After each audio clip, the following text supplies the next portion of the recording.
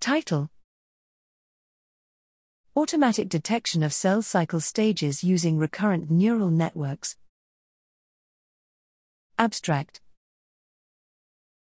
Mitosis is the process by which eukaryotic cells divide to produce two similar daughter cells with identical genetic material.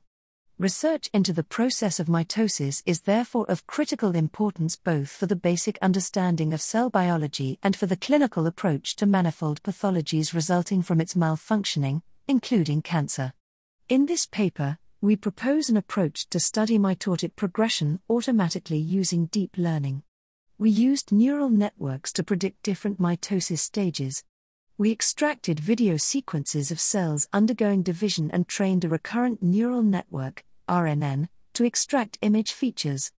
The use of RNN enabled better extraction of features. The RNN-based approach gave better performance compared to classifier-based feature extraction methods which do not use time information.